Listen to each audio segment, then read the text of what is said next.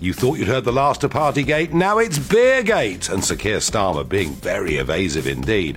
What does it all mean? Do you care? Are they all as bad as each other? We'll look at tomorrow's local elections taking place right across the length and breadth of the United Kingdom. What will it all mean for the party leaders? And joining me on Talking Pines, an American journalist who exposed Hunter Biden only to be shut down by the giants of Silicon Valley. We'll talk about that, and could Elon Musk be a saviour?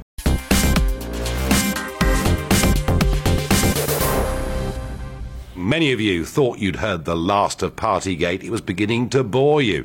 Others, I know, had been incensed by it. But now it's all changed. The tables have turned, or have they? It's Beergate. Yes, it's that get-together in an office in Durham that took place during elections last year. Now, we saw photographs taken through the window of Sir Keir Starmer. He's insisted throughout the last few months that it was simply a work event and just a few people in a room. But it turns out that £200 of takeaway curry was ordered. It turns out there were quite a lot of people there. It turns out claims that afterwards they all went back to work just aren't true, according to a couple of witnesses. And over the last 2 days, when Sir Keir Starmer has been interviewed on this, he has been evasive, to say the least. Asked, has he been contacted by Durham Police since more revelations? There is no answer. Asked how many people were at the party, and he has no answer. Now, I do understand he doesn't want to get caught in the trap of being seen to lie, which certainly is an accusation we could level at a senior party figure who's alleged that Angela Rayner was not at the event when it turns out that she was. Was it just a get-together for 30 people, or was it a booze-up involving local activists that went on for some hours? All I can say for certain is, whether you're bored with this or not, it is Sir Keir Starmer that has got up repeatedly, week after week, in the House of Commons as the paragon of virtue, the man setting the standards by which public servants in this country should live. And when it comes to him being questioned about his own actions, he is, as I say, evasive. It all makes me wonder, are they both, in effect, as bad as each other? Tell me what you think. Farage at gbnews.uk. Now, I'm not for one moment suggesting that if you've got elections going on in your area tomorrow that you shouldn't vote. I'm just saying that standards in public life don't appear to be very good. Why not just fess up? Why not just say, you know what, we've been out campaigning for day after day, it was Friday night, it was ahead of a bank holiday weekend, and yes, we had a few drinks. Because I think actually the truth is most of us broke lockdown rules in some way. We just want, I think, a little bit more honesty. Now, let's recap what is happening across the United Kingdom tomorrow, because it is, in terms of size, really quite big. And joining me now is GB News' political editor, Darren McCaffrey. Darren, give us a brief on what's happening across the UK, please. Well, Nigel, millions of voters in England, Scotland, Wales and Northern Ireland are going to go to the polls tomorrow. In England, it is not that every single council seat in the country is up for grabs. For example, here in Sunderland and indeed in most of the North East, it's only a third of seats. And actually many of the seats, over half of them, will be fought in the capital in London. Whereas in Scotland and Wales, every council seat is up for grabs. And crucially, and possibly the most important election actually, will take place in Northern Ireland, Nigel, where the entire Northern Irish Assembly is up for election, 90 MLAs. That will be crucial, potentially an historic shift there in Northern Ireland, when it's likely that Sinn Féin will for the first time be the largest party and could secure the First Minister's position. Yeah, I mean, you're right, it is a very significant election in Northern Ireland. But tell me, in terms of these elections, what do you think the significance is for Johnson, Starmer, and perhaps even the Liberal Democrats? Well, in many ways, there's actually an awful lot of pressure on all of them. Certainly, at least Boris Johnson and Keir Starmer. What do I say that? Well, it's interesting. It's always interesting, isn't it, to find out where the leaders have been campaigning on the last day. Boris Johnson today was in Eastleigh, near Southampton, in Hampshire. Now, that is a Conservative seat, but it used to be Liberal Democrat. And there is concern, not about the red wall here in the north in the Conservative Party, but about what's going to happen in the south and potentially some of their supporters drifting to the Liberal Democrats. The government is going to lose seats, there's no doubt about that. It's pretty normal. It's a midterm election. Governments get a kicking at Nigel. It's the scale of the defeat, I think, for the Conservatives that could get Boris Johnson into trouble if it's a really, really bad day for the Prime Minister. But there's pressure on Keir Starmer too. He was in Wakefield today. There's going to be a by-election there very soon. Labour need to win places like Wakefield if they've got any chance of convincing anyone that they can win the next election. If Labour don't do well there, or indeed here in Sunderland, where it's possible they might lose control of the council, many people would say trying to overturn that 80-seat majority is nigh impossible. So, as always with these things, it's local issues, but it's a national narrative, and depending on the results, the pressure could pile on either leader over the weekend, and that really could set up our politics in the months to come. It really could affect what happens internally within those political parties. Yeah, absolutely. Darren, thank you very much indeed for that. And some of us will stay up late tomorrow night to get the results, but most of them, the most significant results, will come through late morning, lunchtime on Friday. Now, let's get into the prediction game of how many seats are going to be won or lost. And I'm joined by James Johnson from JL Partners, a former special advisor to Theresa May, an all-round polling expert. James, good evening. Welcome to the programme. So let's get straight to it. How many seats are the Conservatives going to lose? The predicting game, a difficult one for pollsters, of course. No one's ever been burnt on that one before. I think we are going to see Conservatives seat losses. Look, the simple answer is polling local elections is a bit of a mug's game because the turnout varies so much. And obviously the people are voting on local issues. Some areas aren't fully voting. Others are not. And I think what we've got to think about there is effectively, when you get a larger swing against the Conservatives in some of these areas, particularly in the south, we might see some significant seat losses. So I think we might see in the hundreds. If we see above 300 losses for the Conservatives, that can be really worrying for Boris Johnson. Yeah, it would. And as we say, there's pressure on the Labour Party too. Tell me, from your polling, how significant has Partygate been? And I know it's early to say, but if it has been significant, and if it has been damaging the Conservatives, does Beergate, and I accept it's one event we're talking about, not several, but does Beergate, to some extent, neutralise the damage that Partygate's done to the Tories on the basis that people just throw their hands up in the air and say a plague on both your houses? So currently with this Beergate situation, it could take off. It could get more significant. One warning on all of this is, of course, in December, when the Partygate story for Boris Johnson first broke, it only took until mid-January that the public got really angry about it. So it could take off more. At the moment, though, I'm not seeing a big impact on public opinion. People who already dislike Keir Starmer strongly are very worked up about it and very incensed by it. But it's not lighting the public imagination so far in the way that it did with Boris Johnson earlier in the year. There was a YouGov poll asking whether people thought Keir Starmer had broken lockdown rules, and people said no more than yes, and that had barely changed since January. So certainly one to watch, but at the moment not really seeing it negating Boris Johnson's view. Obviously, it could lead to a lot of voters just sort of shrugging their shoulders and saying, well, they're all as bad as each other, aren't they? And I think that's, again, one of the key things to watch tomorrow, how many people actually stay at home, particularly on the Conservative side. Yeah, well, there's some indications that up to half of people who voted Conservative in 2019 will stay at home. And for the Labour Party, that number is quite a lot lower. So you're right, turnout, who can be bothered, of course, very, very important. Just a final thought on this. When we vote in our local district council, how much of our vote is determined on local issues as opposed to national issues, or is this just an impossible question to answer? Slightly depends on which election it is. I think mostly voters are pretty wise to what they're voting for. They know these are local council elections. They know these are things like bins and potholes, council tax. So I think largely local. But in the background, people always have the party and the national leader in mind. And I think that's why we saw, in the run-up to the 2010 election, we saw Labour do very badly in local elections. In the 90s, we saw the Conservatives do very badly in local elections. It was almost like people couldn't bring themselves to vote for the party locally because of their reputation nationally. And I think we might see the same thing a little bit tomorrow.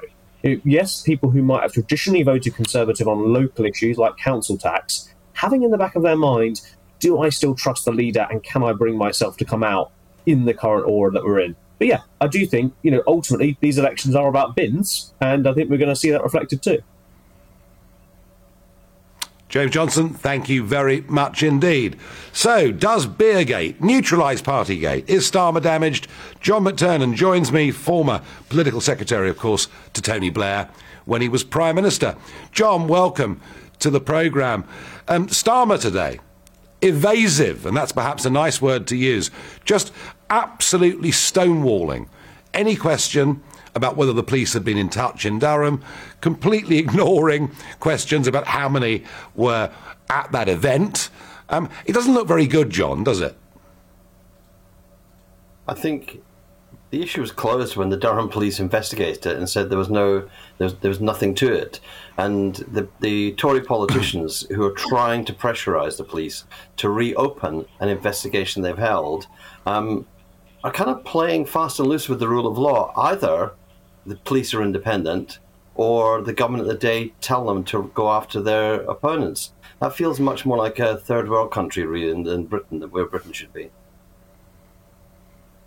Well, I don't know about that, John. I think if we look at it initially, the Metropolitan Police weren't going to do anything about the number 10 parties, and later on, after more stories came out, they were. But the real question I'm putting to you is about Sir Keir Starmer himself. As I say, on a whole series of interviews over the course of the last couple of days, just point blank refusing to answer questions. And he has set himself up in many ways over the last few months at the dispatch box with his criticisms of Johnson, his accusations that Johnson is not telling the truth. He set himself up to be setting the standards in public life. He's not really living by them, is he? Well, he's got his message across. He got his message across on Partygate, which was that there was something fishy there. He pushed and pushed until there was an investigation by the civil service. And it was actually the civil service investigation that triggered the Metropolitan Police. So in that sense, that was the system working. Question raised by a newspaper, question raised in the Commons, question goes to an investigation, investigation leads to the police. In this situation, Keir doesn't want to be taken off message. The message is cost of living, and we've seen the government stumble on cost of living. What was it the PM said? If you're a pensioner and you've got problem with your heating bills, get on the bus and travel around because the travel is free because of the generosity of the government, and him particularly in London. Was it that it was the Environment Secretary, George Eustace, saying, well, people could budget better by choosing the no-brand items in the shop? I think the issue is this battle is going to be about cost of living. That's the only real issue. People decide on Partygate. I think that's what's reflected John, on what James that may well be right, but let me just one last time put this point to you, that Keir Starmer has been trying to set the standards for public life, holding himself up to be virtuous and truthful, and he will not answer very simple, very straightforward questions about what happened in that room in Durham this time last year. I put it to you, John, that isn't really good enough. Look, his office have answered. He's answered. The police have looked into it. They've cleared him. No. You don't. John, no. John, he hasn't answered. If you touch pitch, does it not defile you? Mud is being slung, and Keir is sticking to his soundbite, sticking to his message. Yeah. And what gets clipped in he's sticking to his soundbites. Is the message he's putting across. And I reckon, he's sticking to his soundbites. He's not answering. He's not answering straight questions, John. He's not answering straight, and nor are you. I'm just saying to you, is it unreasonable for Keir Starmer to be asked repeatedly today how many people were in that room? Is that an unreasonable question for the Leader of the Opposition? It is unreasonable for him to be pestered and followed around with this question. His office have answered it, the cops have investigated it, and at some point this issue will die, and it will die either on the elections results tomorrow, or it will definitely die on the date of the Wakefield by-election, because the country has decided where it's going to go on this.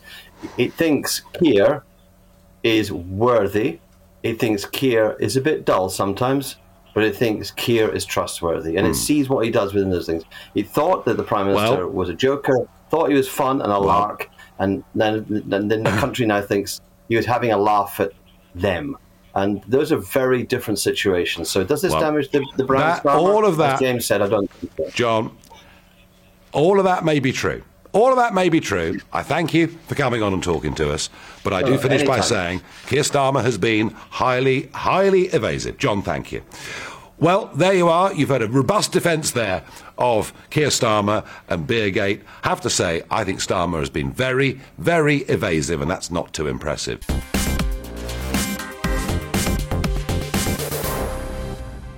In the light of Beergate, I asked you, are they all as bad as each other? Well, some of your reactions that have come in. Adrian says, making a mockery of politics. Tweedledum and Tweedledee. Which one to choose? ? Zeus says, politics today is about personalities and personal lives, not politics. As long as they can do their job, I don't care. No one is perfect. No, and I'm sure many people would agree with that. But if you're not perfect, don't try and tell the country that actually you are. Another message. Conservatives urgently need new leadership and Labour are horrific. I think that qualifies as a plague on both your houses.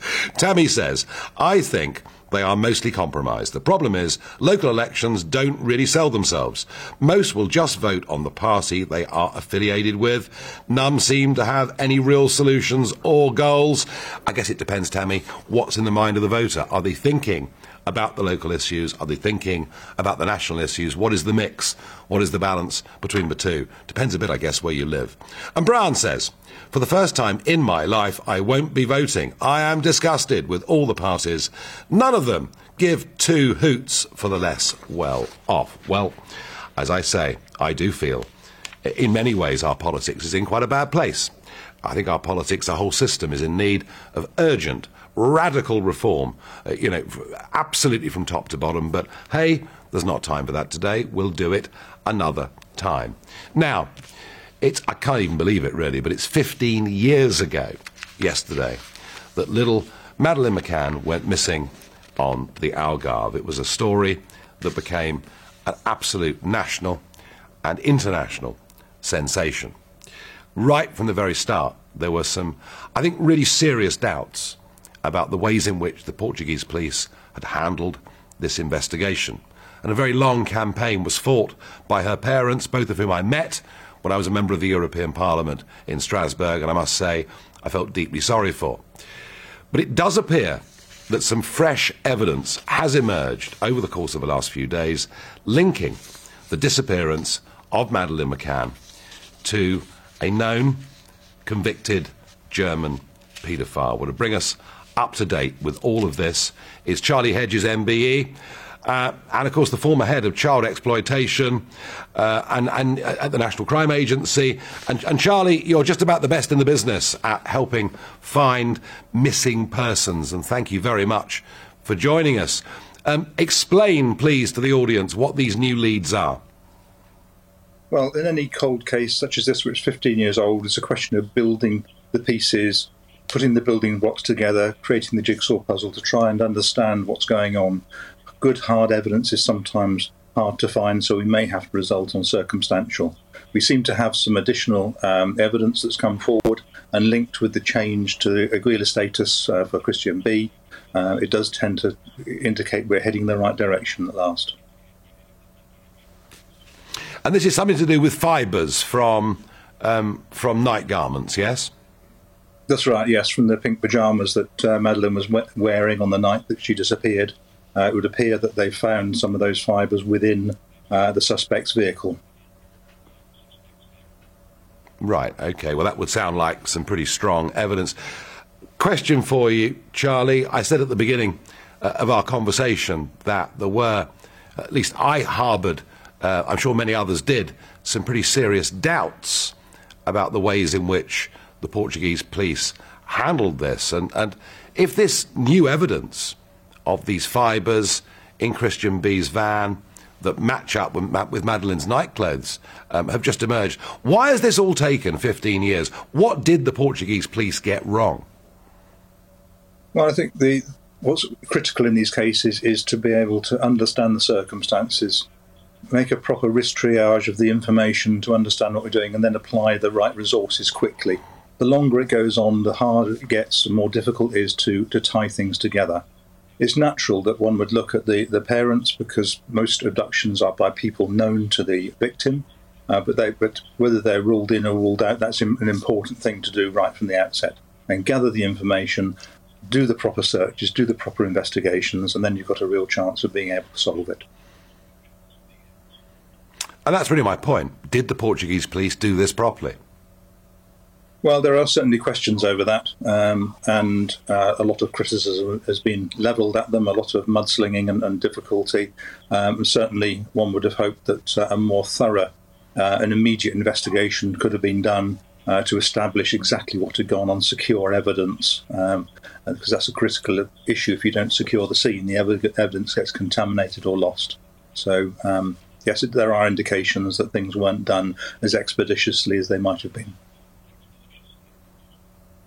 And there was something about this case, wasn't there, Charlie? I don't know what it was, but something about this case that it just ran as a story, certainly in the British press, for year after year after year. And I guess it's because no body was ever found. In cases like this, missing children, missing persons of any age, how uncommon is it for a body not to appear? How often do people just get abducted and are never seen again? Unfortunately, it's rather more common than a lot of people would expect. Many cases are reported to the police every year, and there are, it's in the thousands, can be counted the number of cases that haven't been resolved. Some of those are because of a poor investigation to start off with, and some of them are just very difficult to explain. So Madeleine isn't completely an isolated case, but it has captured the imagination, the same as April Jones did when she went missing in the UK. That had a huge following, but was resolved fairly well. And that was a good example of how the police did a really good job, really supported the families, put every the effort into it, and although a body's never been found, we were able to bring a reasonable conclusion to the case for the sake of the family. Charlie Hedges, thank you very much indeed for joining me here on GB News, and let's hope, for the sake, particularly of those parents, that we do get some finality, some proper end to this story, and some sense of justice. Now, moving on, it's time for the What the Farage moments that have taken place today. And absolutely at the top of my list is the extraordinary sale for £7.1 million. The shirt that was worn by Maradona, the Argentinian footballer, on that famous night where he described that goal himself as the hand of God. I won't tell you what Peter Shilton, the England footballer, said about it, but perhaps it wasn't quite as plied as that. It was just the most appalling act of gamesmanship, of cheating. It was cynical at the most appalling level. It's always hard when England lose, but to lose that way, in those circumstances, truly awful. And after the game, some players swapped shirts, and Steve Hodge, the England player, swapped his shirt. He got Maradona's shirt, and he's sat onto that shirt for years and years and years. He's had it out on loan to a museum, and now it's sold for an incredible £7.1 million. Amazing. And while we're talking about Argentina, today is the 40th anniversary of the sinking of HMS Sheffield in the Falklands War, seen as a reprisal attack using a French Exocet missile 2 or 3 days after the General Belgrano had been sunk. And I do remember, for those of us that were way too young to remember World War II, the incredible shock of a Royal Naval vessel going to the bottom of the ocean with a loss of life. Depressingly, it is a what the Farage moment, but perhaps it's not a surprise at all. And it's this: according to the World Health Organization, the report predicts that Britain will become the fattest nation in Europe by 2023. We will overtake Malta and Turkey, and we currently have between 25 and 30% of the British population who are dangerously overweight. And, yep, it's all to do with delivery apps. You go through any big city these days, you see these youngsters on bicycles and mopeds. I've no doubt before long it'll be electric scooters, and we seem to have become a nation of people addicted to takeaway food or pre-made food, high in all the wrong stuff, all the wrong fats, too much sugar, too much salt. We are becoming grossly overweight as a nation. The impact on our health is bad today, but given the sheer number of young people that are seriously overweight, goodness knows what future awaits in terms of diabetes and many, many other problems. And finally, and this really is a What the Farage shock, so there's about to be a press event premiere for the new Top Gun film, Maverick, which comes out very, very soon, and the RAF were invited to send along a face. And their advert ran like this: do you know of any pilot, preferably not a white male, who would like to be the RAF face at an event for the release of Top Gun 2? Appalling, divisive, self-defeating. I'm pleased to say the RAF bosses have now apologised for putting up that inappropriate advert. But it goes to show you this obsession with diversity actually goes way beyond promoting decency and fairness and starts to cause massive upset and insult to huge majorities of the population, regardless of their colour. Shame on you, the RAF, for getting that so badly wrong. Good, I guess, in the end, that you did choose to apologise. Now, some more thoughts, some more reactions on Beergate, on Starmer's absolute, complete, total evasiveness. Julian says, I am bored. Let's move on, please.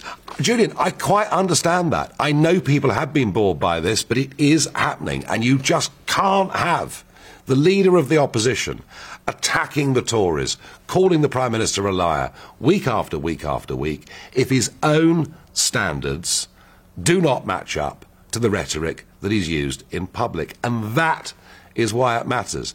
That's why Partygate matters. It isn't the fact these events took place.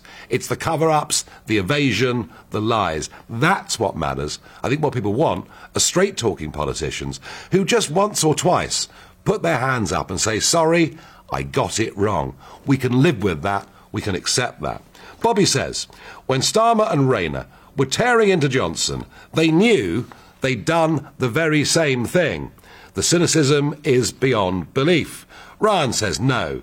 There are quite a few good politicians. Lee Anderson, David Davis, Lord Frost, Mark Francois, and you, Nigel. Well, I think I'm retired now, Ryan, but it's very sweet of you. And thank you. Chris says, the fact remains, Nigel, the police will not pursue Keir Starmer for a breach that appears no different to the Prime Minister and others arriving for a meeting and eating a slice of cake. Neither do they find Jeremy Corbyn when he was photographed at a dinner party, for which he apologised.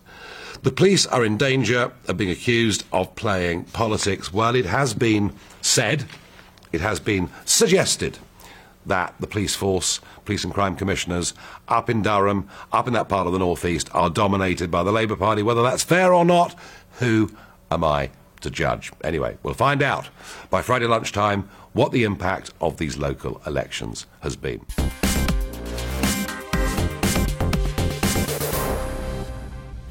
Well, it's time for Talking Pints, and tonight it's a remote Talking Pints. I'm here in the United Kingdom, and Emma Jo Morris, who is the political editor of the Breitbart News Network, joins me from New York. Emma Jo, welcome to the programme. And I do have an American beer, I promise you. I'll take Cheers. your word for it. Now, no, it is an American beer, and I'll have you know that there are quite a lot of American IPAs and other beers that are now freely on sale here in the United Kingdom. Who would have thought it? Now, you're there at Breitbart News, and I must, before we get to the heart of this, I think, very important story, we must talk about J.D. Vance. J.D. Vance, author of Hillbilly Elegy, a book that sold in huge numbers, a book that actually showed the disconnect that was taking place between the big cities on the coasts and middle America. And J.D. Vance, somebody that I've met many, many times myself, he won the primary in Ohio last night. For those that don't know, he's going to be the Republican candidate running for Senate. He had been miles behind the other candidates. And then 3 weeks ago, a guy called Donald J. Trump endorsed him, and he won it. So, Emma Jo, reflections and thoughts, please, on J.D. Vance's victory and the present power that Donald Trump enjoys amongst Republican supporters. Yeah, I mean, this was a fascinating race because, like you said, JD was struggling throughout most of the campaign, and then all of a sudden, Donald Trump swoops in and made that endorsement, which I think was absolutely brilliant and a perfect endorsement for Trump, a perfect fit for him. He did a rally for JD, and just he took off. He absolutely took off, and it goes to show that this is still Trump's party. You know, the GOP, the Republican Party, is not going back to its establishment ways. It's not. The voters are not ready for that, and they don't want that. And they still want somebody who is going to fight for their interests, which often clash with the interests of the establishment, you know, of Washington, because that city and the Beltway in general, even in New York, is so far removed from the reality and the life of the voters and the people in the rest of the country. And Ohio, I think, is going to be a really interesting race because JD is now in the general election going to be running against a politician who has been in politics for 20 years, Tim Ryan, the Democrat, and he has presided over Ohio, especially the state that JD is running in, being absolutely decimated by the globalist economic policy, by exporting, you know, manufacturing jobs to China, by, you know, focusing on a corporate-centric, bottom-line-centric economic policy, an economic policy that was devised on Wall Street. And I think that JD is really going to go for that in Trump form and really hit him on that and ask him to answer for the last 20 years where Ohioans have been so hurt. Yeah, and he does bring some real intellectualism, I think. And, you know, if he wins, he'll bring it into the Senate with him. No, it's been very, very interesting. Now, Emma Jo, in a previous incarnation, there you were at the New York Post. It's October 2020. There's a really big election going on for the presidency. And a laptop emerges from a character called Hunter Biden, the son of Joe Biden. Just give us a brief resume, Emma Jo, of what was found on that laptop and what you chose to put on the front page of the New York Post. Yeah, so I obtained the laptop really like just about 4 weeks before voting day. And there are hundreds of thousands of documents on this computer. They're all disorganized. You know, this is somebody else's personal computer. They're not going to be, you know, necessarily cataloged in an easily accessible way. And obviously his business is mixed in with his personal life and mixed in with all kinds of other things and his subscriptions and whatever. So this is a huge trove of documents that I got. And we were kind of under the gun to A, verify their authenticity, and B, find the things that were newsworthy. So you're going through it, and Hunter has so much business all over the world and so much business everywhere, some of which, you know, we already knew about, that Peter Schweitzer had previously reported on and that the New York Post had previously reported on. And then you have to parse through that to find the stuff that we didn't previously know.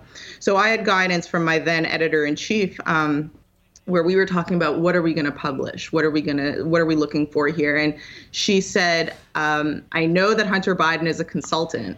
That's not news. I know that he's sketchy even. That's not news. I want to know what how deep does this go? Let's break a story that is going to be really something that the world has never seen before. So I took that advice and I went onto the hard drive and I started looking through the Burisma documents, because Joe Biden had previously said that he had a Ukrainian official fired because of investigations of Burisma. So I wanted to know what was the more intimate details of that story. So I started looking through the Burisma contacts, and lo and behold, I found the first story, which your producers have put up on screen. That was that cover that said, "Thank you for the opportunity to meet your father." So let's just recap that for those that are not on this story.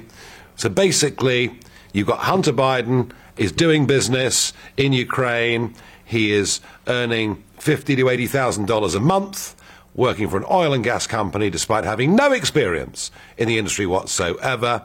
And the contacts within that company met with the then Vice President of the United States of America. Is that about it?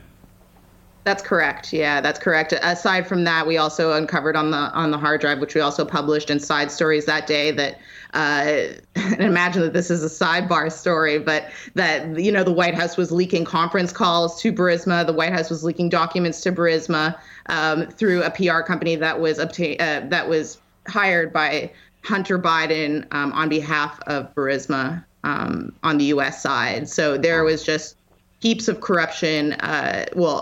What appears to be corruption, with regard to Hunter, this Ukrainian company Burisma, and Joe Biden, implicating Joe Biden directly. And that was the first tranche of stories. And then on the second day, we uncovered the CEFC deal, and we published that on the second drop, which was that Hunter, the infamous line, Hunter will hold 10% equity in a company in partnership with the Chinese Communist Party, 10% for the big guy, Joe Biden.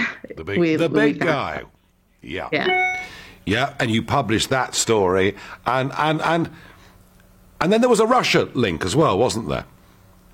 Yeah, well, that actually wasn't uncovered by the New York Post. That was uncovered by the Senate committee. The Republicans in the Senate did a big deep dive and investigation into Hunter and his business, and they uncovered that Hunter had received a $3 million payment from the widow of the mayor of Moscow.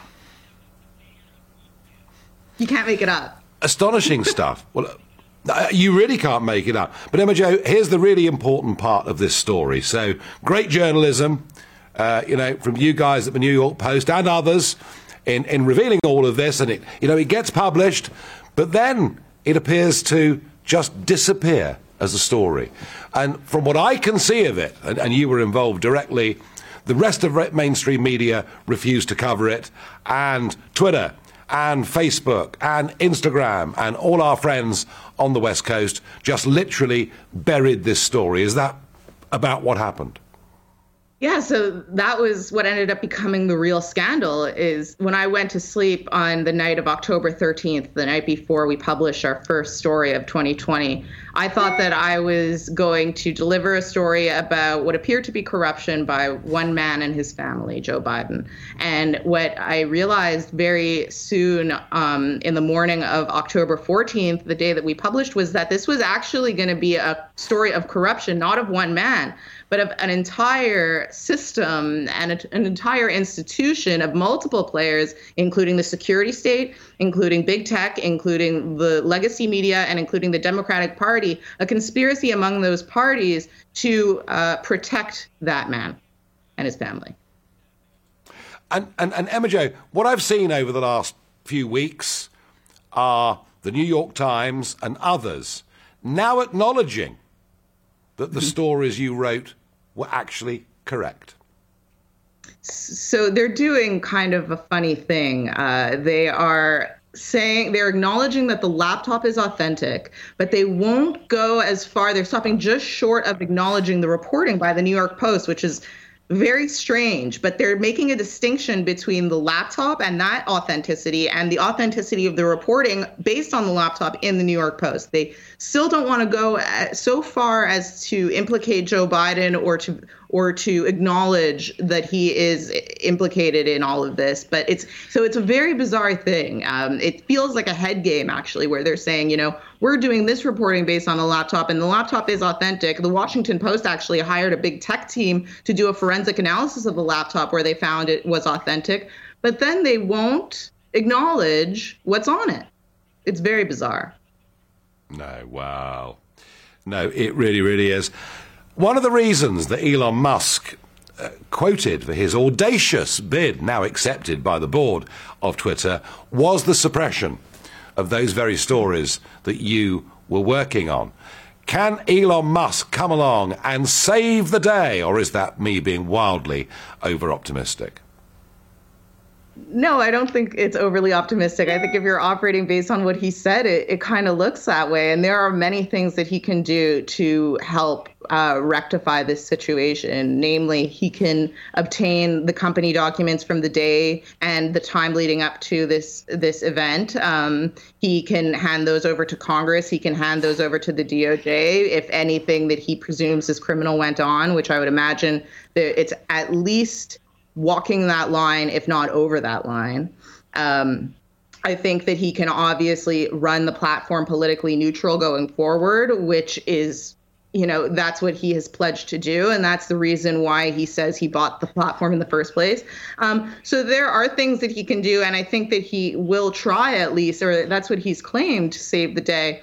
But I think that he's going to face, as we've seen, with Trump and as we've seen in Brexit, that somebody can come in with intentions and honest intentions and a plan even to execute something that the establishment doesn't like, but when you have to actually come up against them, they will put up a fight. They're not just going to toss you the keys. And I think that that's what Elon Musk is about to experience. Yeah, I'm sure that's right. Final thought, Emma Jo. Abortion is not a big political issue on this side of the pond. There is a pretty broad acceptance of it, arguments about the number of weeks, etc. And there are some, of course, completely opposed. In America, things are very different. A leak from the Supreme Court, unlike anything that's ever been leaked before. Actually, this has been done, hasn't it, by Democrat supporters, and it doesn't actually really help the Republican Party. That's my view. What do you think? So we don't know exactly who the leaker is. It would appear that it was an activist Democrat, probably a clerk, I would imagine. So, it's like an intern of justices of the Supreme Court who have access to these documents, who are law students. I would imagine it's one of them. This was clearly, in my opinion, done as a way to try to intimidate the conservative justices on the court. We have a rioting tendency in America, and when people are really triggered, they tend to go and try and, basically mob justice their way, to getting their interests met. And I think that that's probably what the intention was of this leak, was to get people riled up, to get people out in the streets, and to exert a tremendous amount of public pressure, which Politico actually kind of wrote in their story, that the person who leaked it so that there could be a public response before the decision was made final. And no matter what you think of abortion is not really relevant. It's the fact that our Supreme Court is sacred, and the process for it has been undermined in this act in a really gross and way of trying to incite against the justices. It absolutely has. Of the institution, that's for sure. No, it absolutely has. Well, temperatures are high in American politics. It's going to be a fascinating year. And Emma Jo Morris, I want to say thank you for coming on Talking Pints, and great work. Thank you very much indeed for joining me. Much.